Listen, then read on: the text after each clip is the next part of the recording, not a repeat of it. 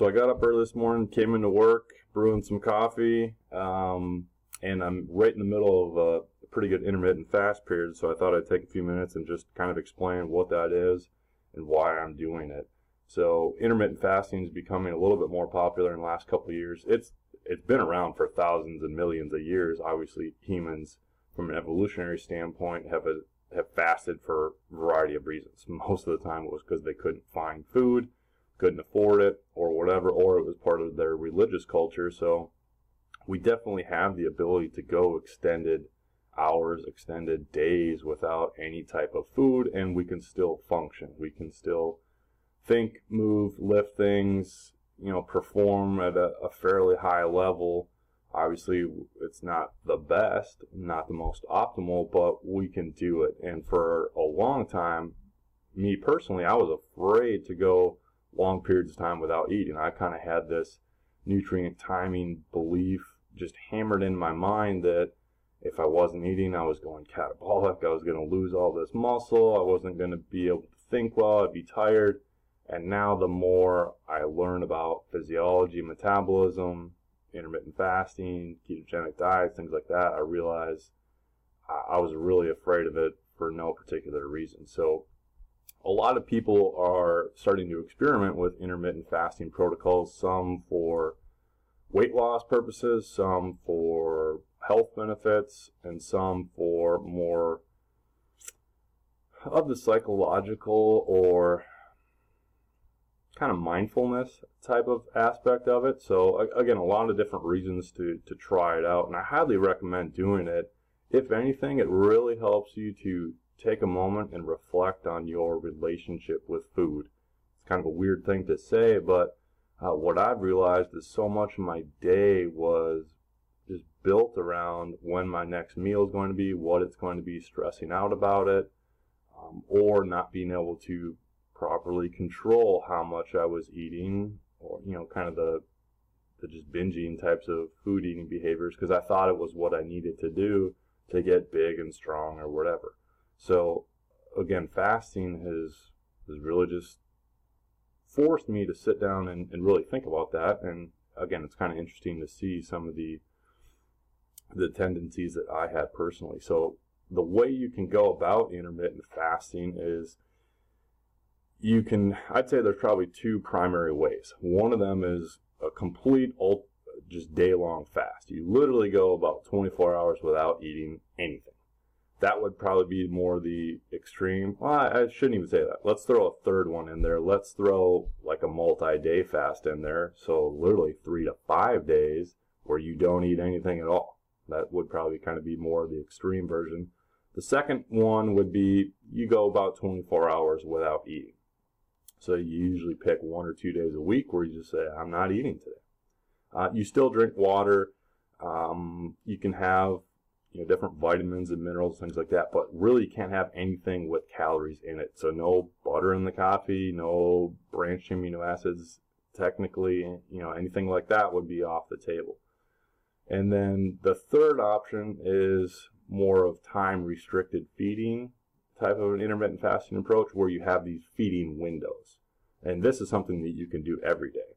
So for this type of protocol or strategy, you would go about 8 hours of the day would be your feeding window, and then the rest of the 16 hours would be your fast. So you could, a real easy way to go about this is to just, obviously, after dinner, you don't eat anything the rest of the night, you sleep, so you're fasting while you're sleeping, and then just skip breakfast. That way your first meal would be around 10, noon, obviously depending on what time your dinner was.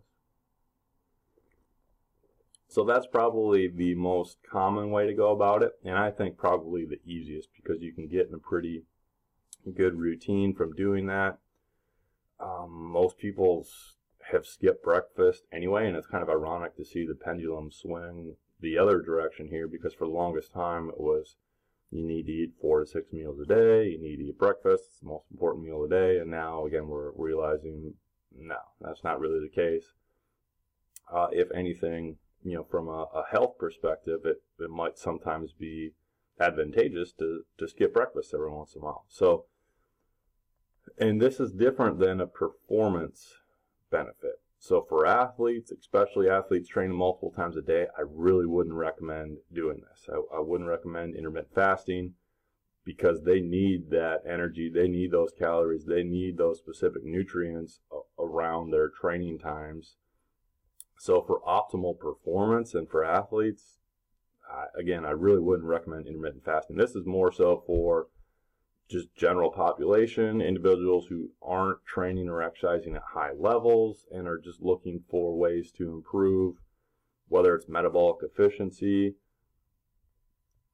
improve health, help them with weight loss, and things of that nature. So again, if we get into some of the reasons or benefits from doing it, it can help facilitate weight loss. It's nothing really magical as to how fasting does that, other than the fact that you're just eliminating a meal throughout the day. If we just kind of focus on the third option where you'd be skipping breakfast, so that way you're more likely to keep your calorie intake under control throughout the rest of the day. It's just hard to consume excess calories when you're shortening up your feeding window.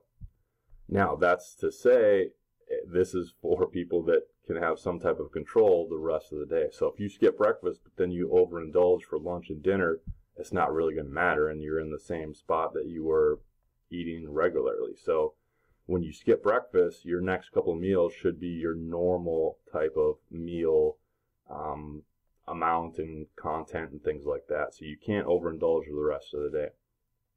So again, the reason why it can help with weight loss is because it's just easier to restrict calories and help put you in a calorie deficit to help you lose weight, especially if you're doing an entire day fast. Obviously there, you're definitely going to be in a calorie deficit because you didn't eat anything that entire day. So it can be beneficial for weight loss. I mentioned earlier that it can help improve metabolic efficiency. So what that means is your body becomes more adapted to better use different fuel sources within the body. So when you don't eat anything, you're not kind of flooding the body with energy, carbohydrates, fats, and things like that. So it has to look internally for different fuel stores.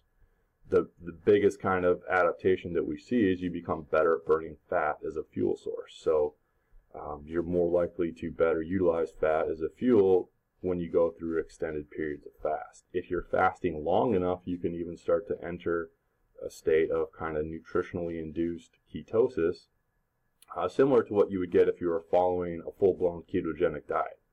And again, what that means is that you've restricted carbohydrates, or you're just not eating carbohydrates to the point where now you can take some of the constituents of fat and convert them into ketones, and that's an alternative fuel source. So again, we become more metabolically efficient. We can look elsewhere and become better adept at using different fuels to produce energy. And then also, kind of along that same line, is fasting can improve things like insulin sensitivity. So for people who are borderline, type 2 diabetic, pre-diabetic, things like that, going extended periods without eating helps you kind of jumpstart your body and specifically your musculature to insulin. So you jumpstart that sensitivity. Now you become more responsive to insulin levels and help with promoting the uptake of glucose and sugar into different cells, which is something that if you are diabetic, that's a challenge for you to do. So fasting can help improve insulin sensitivity. It can also even provide some cognitive benefits. So when people do enter ketosis and things like that, they actually kind of experience increases in alertness and cognitive function. So it can provide some psychological benefits as well. And then again, some of the last benefits where it helps, it just improves your relationship with food, forces you to become a little bit more mindful of how you eat and some of your eating patterns. So if you want to call that a benefit, we could throw that in there as well. Some of the challenges of it, obviously you're not eating, so people that really like food have a lot of issues with hunger cravings. Sometimes it can be challenging. Me personally, doing the 16 8-hour fast while you're sleeping, obviously that helps to eliminate some of that time where you might be feeling hungry. And then I go with coffee in the morning, so that helps curb my appetite a little bit, provide some additional energy with the caffeine, and that's usually enough to get me through the next eating, period around 10, noon, whenever it happens to be. So from a hunger standpoint, I don't think it's that difficult to overcome. I haven't really done a lot of the extended day fasts, at least not voluntarily. I've had to do it for some medical reasons in the past, and I'd say around the 16-hour mark you do fight some hunger pains, but then after that, probably once you start entering ketosis, you really don't feel that hungry unless you see a commercial for pizza and then you're like, damn, I am hungry. But otherwise, the hunger isn't nearly as bad as you probably might expect. And again, it's almost like a built-in daily challenge for you, and it can be empowering sometimes to overcome that and successfully complete it. So I guess one other benefit that is worth mentioning and gets brought up a lot is the fact that extended periods of fast upregulate this cellular autophagy, and that's something that we think is a lot of the reasons why it can provide some immune boosting benefits as well. So autophagy is kind of this cellular, this is a bad word to use for this, but cellular cleansing, or we kind of break down some of the more damaged cellular components and kind of recycle them. So it's like you're killing off the weak parts because, again, you're in an energy crisis, so you need to kind of conserve energy supplies, or at least this is kind of what your body is doing. So that would be another listed benefit, and that's why it can provide some kind of immune benefits or support in that regard. So why I'm doing it personally is probably for that reason primarily. I also have an autoimmune condition, and extended periods of fast have been shown to put some autoimmune disorders into temporary remission, probably as a result of not eating any of the foods or ingredients that may serve as a trigger or irritant to some autoimmune conditions. That's kind of my personal theory on it. And then also I like the benefits from kind of a metabolic standpoint, improving metabolic efficiency, and then also just kind of challenging my relationship with food and getting me to be more mindful of it. So that's some of the reasons that I like doing it. I don't do it during periods where I'm doing a lot of intense lifting and training, because I really don't think it's the best from a recovery standpoint in those types of scenarios, like I explained earlier. So I usually try to select it on days where I'm doing an off day or not lifting that day and just doing more aerobic types of activities and just plan it around my schedule that way. And I'm a fan of the 16 8-hour fasting split that just works best for me. You can really do it any way you want. So that's a little bit about intermittent fasting. Hit us up if you have any questions on it, concerns, anything that you want to learn more about. Hopefully that was helpful.